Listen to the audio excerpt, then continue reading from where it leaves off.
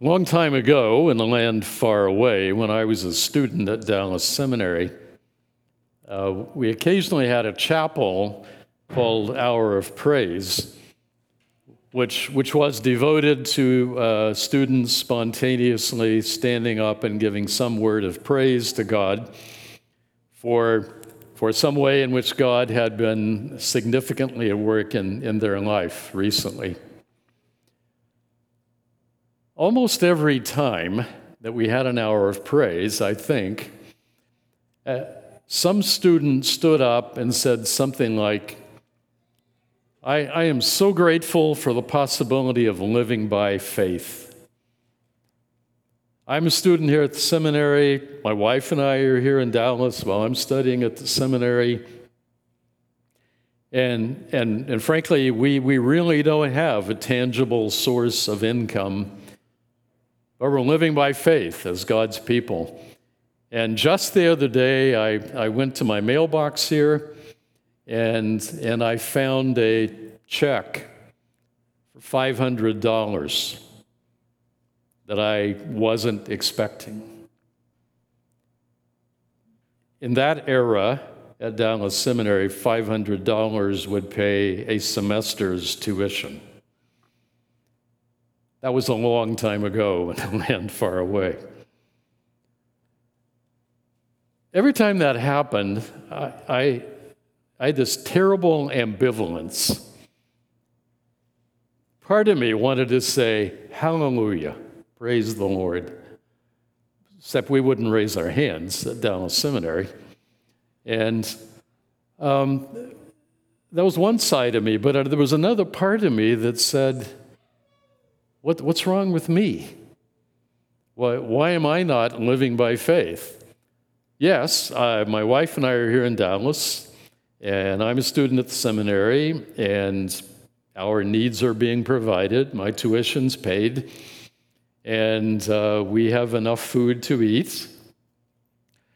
And I can buy the books that I have to buy, but that's because my wife's a nurse who's working in the hospital, and I'm working part-time in the seminary book room, and after a couple of years, I was grading Greek papers for one professor. Well, maybe we should just live by faith. Because I had brothers, fellow students who were living by faith in the sense that they were not generating wealth, but they were living on wealth redistributed from others of God's people. Some relatives, some who weren't relatives. But then at some point I realized, unless some of us who are God's people generate wealth, there's no wealth to redistribute. So we couldn't very well all live by faith in exactly that way. And so I concluded those brothers of mine who were living by faith in that way perhaps had what Paul calls in 1 Corinthians 12 the gift of faith. And as Paul's talking about the diversity of the gifts of the Spirit, one of them he talks about is the gift of faith. And obviously it's not the faith that all believers have, because he's clearly saying these are special manifestations of the Spirit given to some, not all. They had a special gift of faith. God was showing himself in their experience in that way. But that's not the way he shows himself in everybody's experience. So I felt a kind of relief. Maybe it was okay that my wife and I were generating income, and that was a way of taking care of our needs. But I realized all God's people are called to live by faith in some sense. And that led me to thinking about that classic chapter about faith, Hebrews chapter 11. And there, what we see is faith actually is, in a sense, very much future-oriented. Faith is being sure of what we hope for, certain of what we do not see. Probably do not yet see is the point of that. And then the writer says, this is what the ancients were commended for. And then he gives examples, all of which are obviously designed to say to us, just as the people of God before Christ lived by faith, so must we.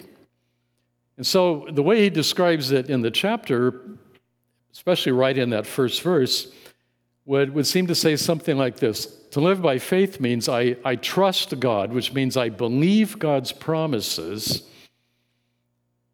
and therefore I trust his commands and I obey him in the present, as I confidently believe that he will keep all his promises to me. It's a trust and obey. The character in Hebrews 11 who gets the largest share of the print is, no surprise, Abraham, often called the father of the faithful, father of those who believe. Those who are part of the new covenant people are called the seed of Abraham because we share his faith. And so for a long time, I've been thinking about what the writer to the Hebrews says about Abraham there as a pattern, as a paradigm of what it means to live by faith. In that chapter, from verse 8 down through verse 19, at 4 different times, the writer says, by faith, Abraham did something. And so we have 4 aspects of what it means to live by faith as seen in the pattern of Abraham, our father in faith. And so I want to look at the first 2 today and the second 2 by faith statements next Sunday.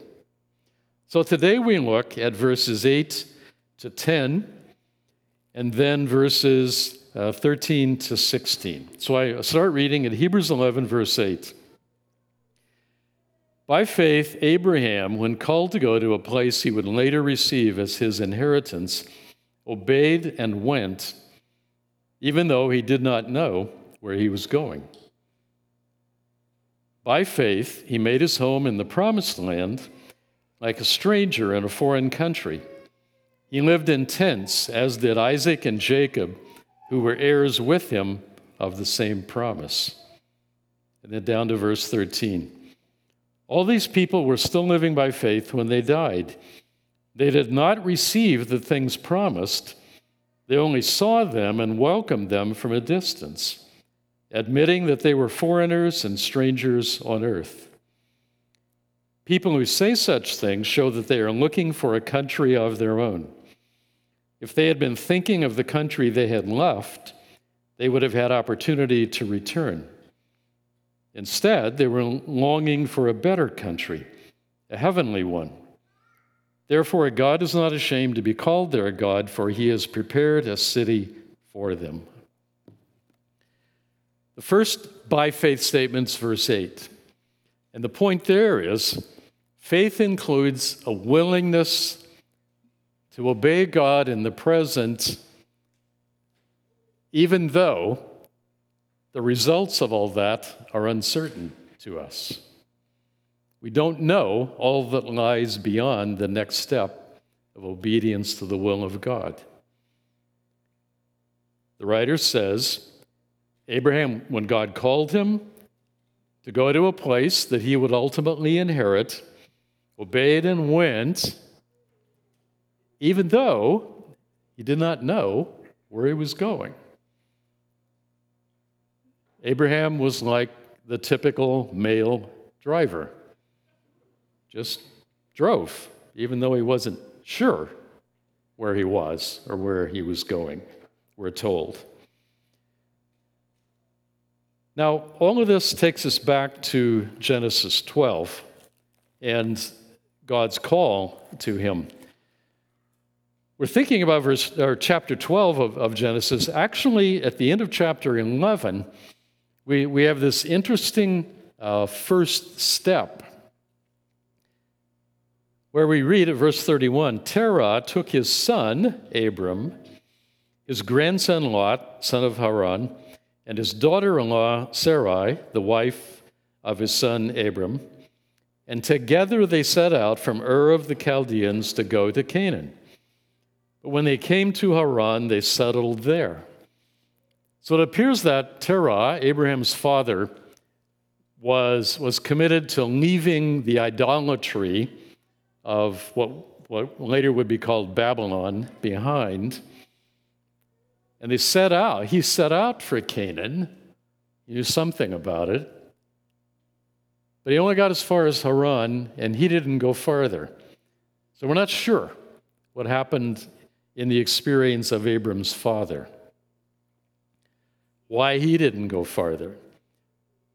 What we do know is about Abram. So in chapter 12, the Lord said to Abram, you go, you leave your family, your country behind, and you go to a land I will show you. Now it's interesting. Notice it's not phrased, go to Canaan. That's where he ended up, but it's not the way the command is phrased. The command is phrased, go to a land I will show you. You need to leave here, and I will take you to where I want you to be. And then he makes this fabulous promise that he will make him a great nation. He'll make his name great. And in fact, that Abram will be the channel of God's blessing for all nations. God's work zeroes in here on Abram and then ultimately on Isaac and Jacob and their descendants. But that's not because God is unconcerned about other nations. But he's zeroing in on Abram and his offspring in order to make them the channel of his blessing for all nations. And so all the peoples on earth, he says, will be blessed if they bless you.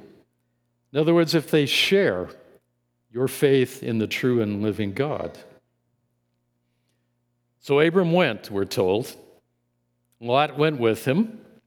He was 75 years old when he set out from Haran.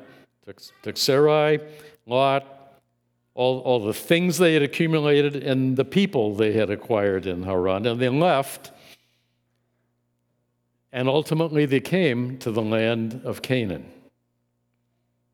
And when Abram got there, traveled around some of the land, the Lord appeared to him in verse 7 and said, to your offspring I will give this land. So there we have the first promise about the ultimate inheritance of that land for Abram's offspring.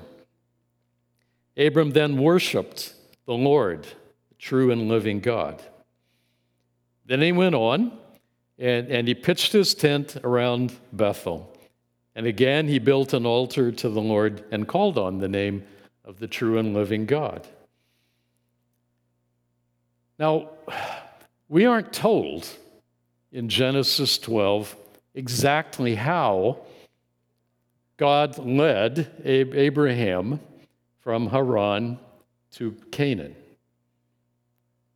Even at the beginning of it all, he only says, I'm calling you to go to a land that I will show you. And it is ultimately Canaan, even as his father had set out for a long time back. We aren't told exactly how he got him there.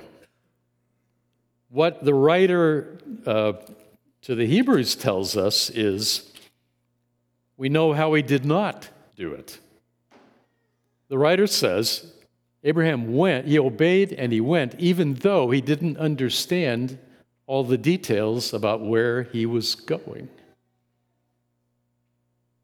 In other words, God did not give him a map in advance and say, okay, you left here, you came here, now you're going to go exactly here. This is the exact route you will take. This is the number of people who will die on the way. This is the number of camels you will lose or gain. The writer says he didn't know all the details. In other words, God didn't give Abraham a map, he gave him a GPS. His task was to obey the Lord as the Lord made the trek clear, to take the next step of obedience in terms of understanding the will of God. It's like a GPS. You don't have the whole map on screen at one time. What you have is that voice telling you what to do, including recalculating along the way. I take a perverse pleasure in making the thing recalculate, actually. I figure, no, I don't like that particular route. I'm going to go another way and drive her crazy as she recalculates. But the writer says it's more like a GPS than a map. In other words, living by faith means, as you and I face the future, we can take the next step of serving God, doing the will of God, insofar as we know it, without having to know all the implications beyond that, all that will come as a result of it, all that may lie beyond that choice. Think of what that would mean for us in many spheres of life. When you choose to get married, when you choose to marry someone, do you know all that lies beyond that choice? If you haven't lived together before marriage, you don't even know whether the other person squeezes the toothpaste tube at the end or the middle. There's a lot that we don't know. I'm tempted to ask, if you knew before you got married all that would lie beyond that, how many of you would have got married? But I won't ask for a show of hands. But living by faith means if I understand that in God's providential ordering of things, He's brought me to this place, and getting married to this person is the right thing to do, then I do it. I can accept the uncertainty of the future insofar as I know it.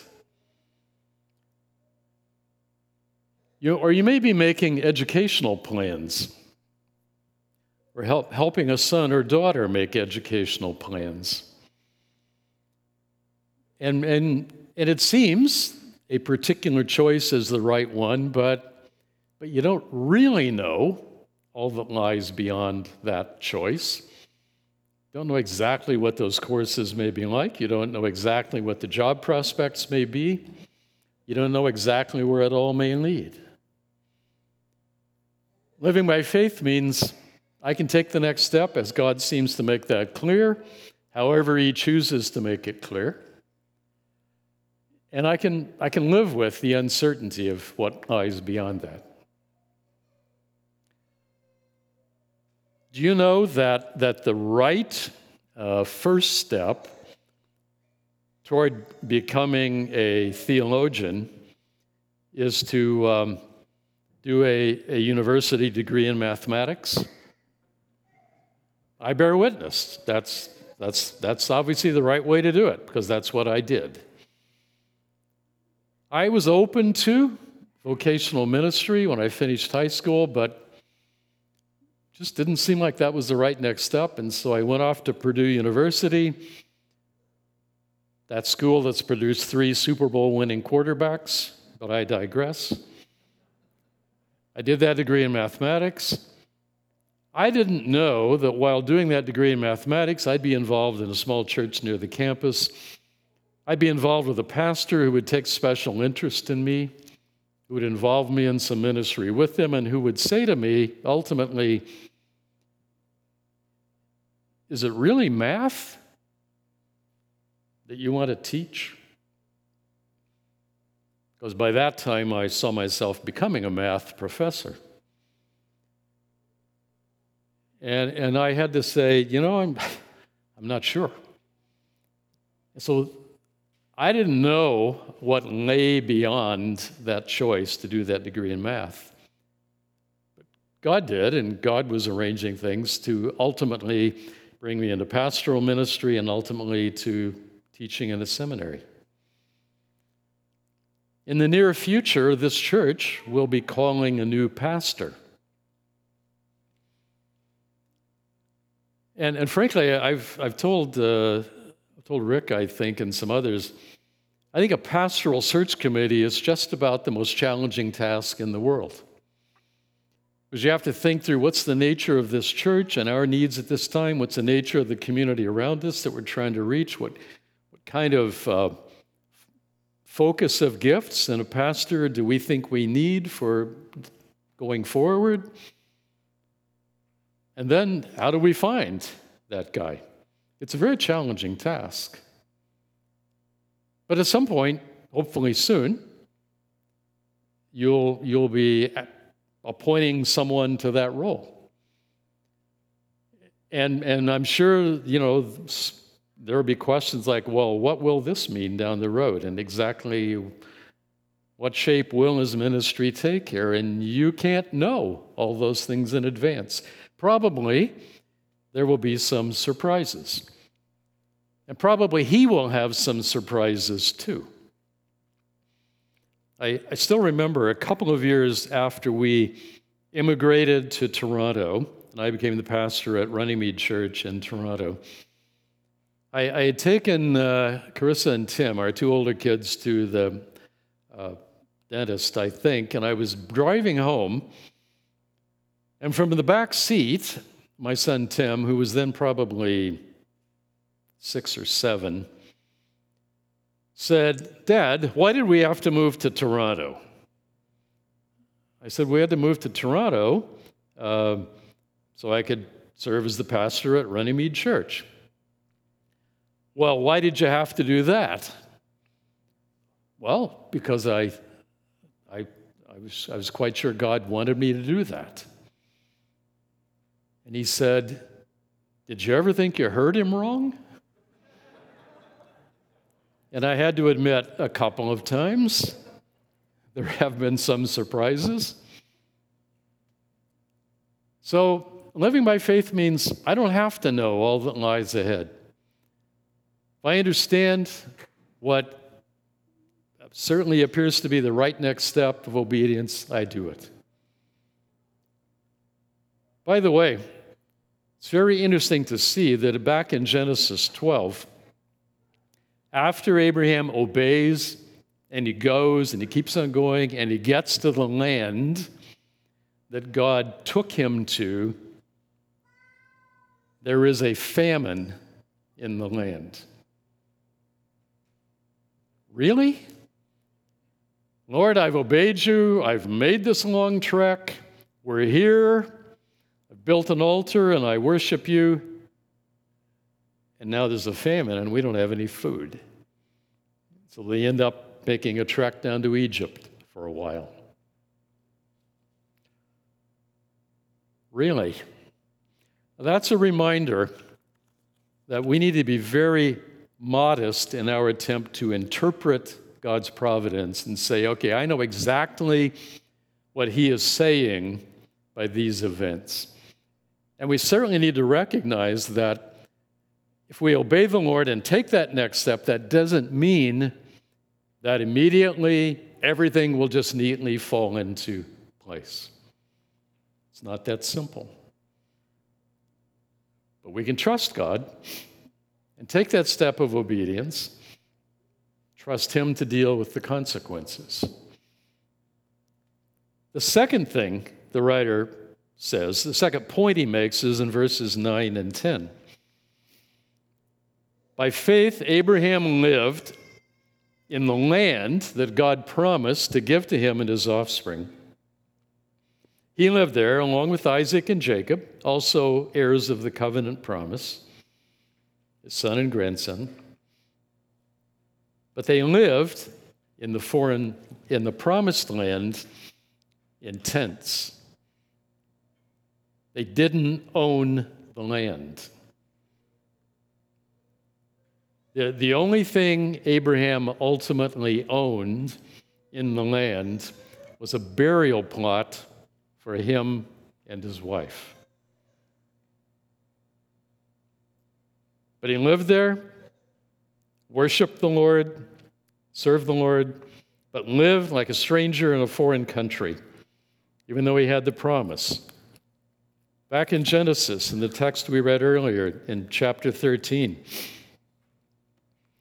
Lot and Abraham have to go separate ways because they've both become wealthy, and the land can't handle both of them. So Abraham defers to his nephew and allows him to choose. And then Abraham gets another spot. And at verse 14, after Lot had separated from Abraham, the Lord speaks to him and says, look around in every direction, north, south, east, west. As far as you can see in every direction, I will give that land to you personally, and to your offspring forever.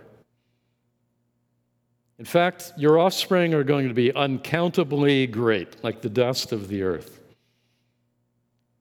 Later, in chapter 15, when God renews that promise about the land, he says, to your descendants, I give this land from the Wadi of Egypt, a tiny little river at the edge of Egypt, to the great river, the Euphrates. That's basically like saying the whole known world. And Israel never possessed land all the way to the Euphrates. But notice the promises he says to Abraham, to you personally, individually, and to your offspring, I will give the whole thing forever. I don't have time to develop it here, but I think we see when we look at the Bible as a whole that the ultimate fulfillment of that is in the new heaven and new earth, when the whole seed of Abraham, not only believing Jews, but believing Gentiles as well, will inherit the whole thing. But it didn't happen in Abraham's lifetime. He lived in the land like a stranger, and in verses 13 to 16, the writer emphasizes they were still living by faith when they died, and they hadn't, at that point, actually got the land. Now, I think one of the things God was beginning to put in Abraham's head was the whole idea of resurrection. And in fact, next week, we'll see a bit of an intimation of that in later verses. In other words, Abraham will personally inherit all of that forever as a resurrected Abraham, along with the resurrected offspring of Abraham, both Jew and Gentile. But the writer is making the point. God has promised us his eternal kingdom, but we won't inherit all that right now. And even short of that, God may give you a clear sense of what he wants to do in your life or in this church, but it may not happen immediately. And living by faith means I can wait patiently for God to fulfill his purposes in his own time. Many of you have heard the name William Carey. Carey is often called the father of the modern missions movement. He convinced his fellow Baptists in England in the late 18th century that they should take the gospel consciously, directly to the world, and so ultimately the Baptist Missionary Society was founded, and in 1793, I think it was, the BMS sent Carey to India as a missionary. Carey's the one who had said, this we have to do. Now, if I'd been writing the script, I would have vindicated Carey for that courageous choice by drawing people to faith immediately upon his arrival in India and developing a church immediately. But I didn't write the script, God did. And Carey labored for several years before he had one convert. But he labored faithfully, and he was a gifted linguist, and so he was translating the Bible into the Bengali language so that when God began to raise up a church, they would have much of the scriptures in their own tongue. And God did ultimately bring all that about, but it didn't happen immediately. I learned the lesson myself back in my first pastoral ministry back in Bloomington, Indiana. Bloomington is a city that's the home of Indiana University. And so when I went to that church, Emmanuel Baptist Church, I had this heart for, vision for a ministry to students, faculty, and staff at the university. Now, our church building was some distance away from the campus, so that limited the numbers a bit. But we had people from the university, but I really wanted it to grow and develop. But not long after I arrived in Bloomington, I discovered that there was an evangelical Presbyterian church with a building within a few blocks of the campus, and they were absolutely exploding in growth. 3 morning services, and the pews were all filled, and people were sitting on the floor. They didn't have capacity restrictions. It wasn't a pandemic. And I mean, it was the place to be. And I thought, wow, I mean, that's amazing. And part of me said, Lord, you really should do it in a Baptist church, not a Presbyterian church. But again, not only do I not write the timelines, I don't write the script either in any sense. Well, it didn't take long before I met Dave Ferris, the lead pastor there, and Dave and I became good friends. And one day I said to him, look, Dave, I know that this explosive growth in the church has only happened in the last 3 or 4 years, and you've been here about 10 years. What changed? I mean, what changed about you? What changed about the pattern of ministry? And he said, nothing. Nothing changed. I didn't go to some conference that made me a new kind of pastor. I didn't suddenly become the world's greatest preacher. God has just been doing a very powerful thing. And that was, for me, a word of both rebuke and encouragement. It's not about having the right tools and therefore you can guarantee the results.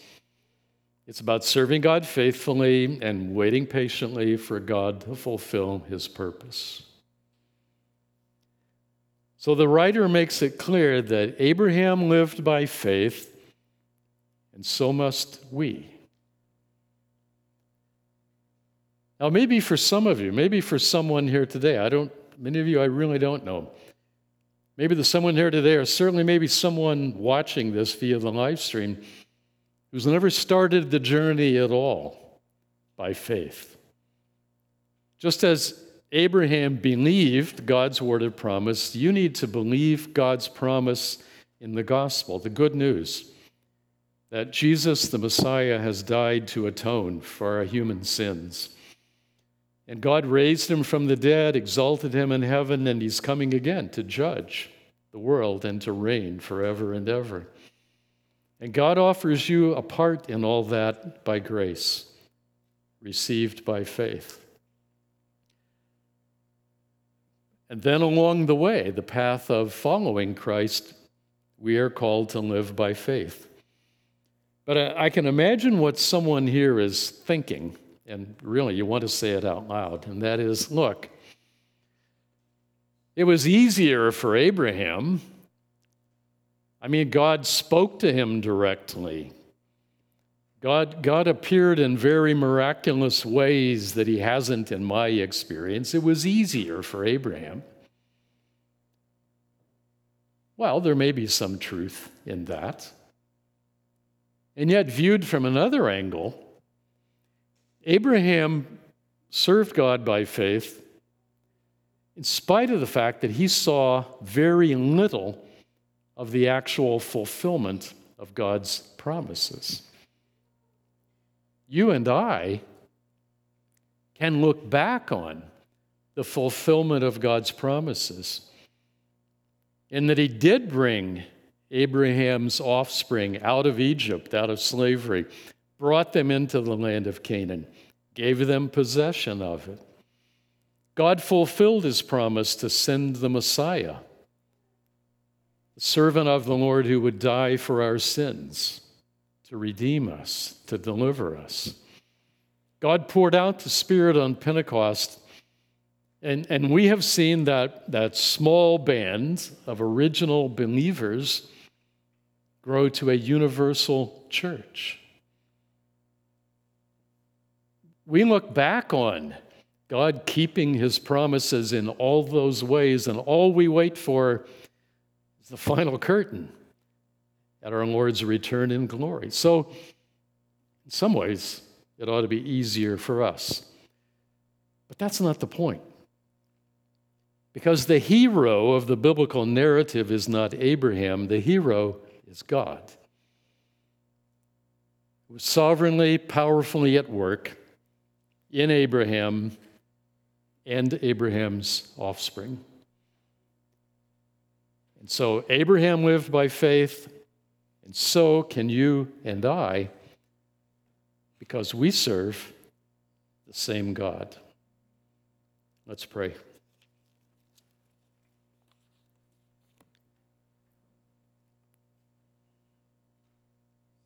Lord, as we face our future, personally, as families, as a church, we recognize many uncertainties that lie ahead of us. Perhaps at this point in history, in our experience over the last year and more, perhaps we understand that better than ever before. So today, renew in us our hope, our trust in your promises, and our trust in your commands, that we might believe that you will do what you have promised, and we will obey you in the present, trusting you with full confidence for all that lies ahead. Lord, make that our experience, we pray, through Christ our Lord. Amen.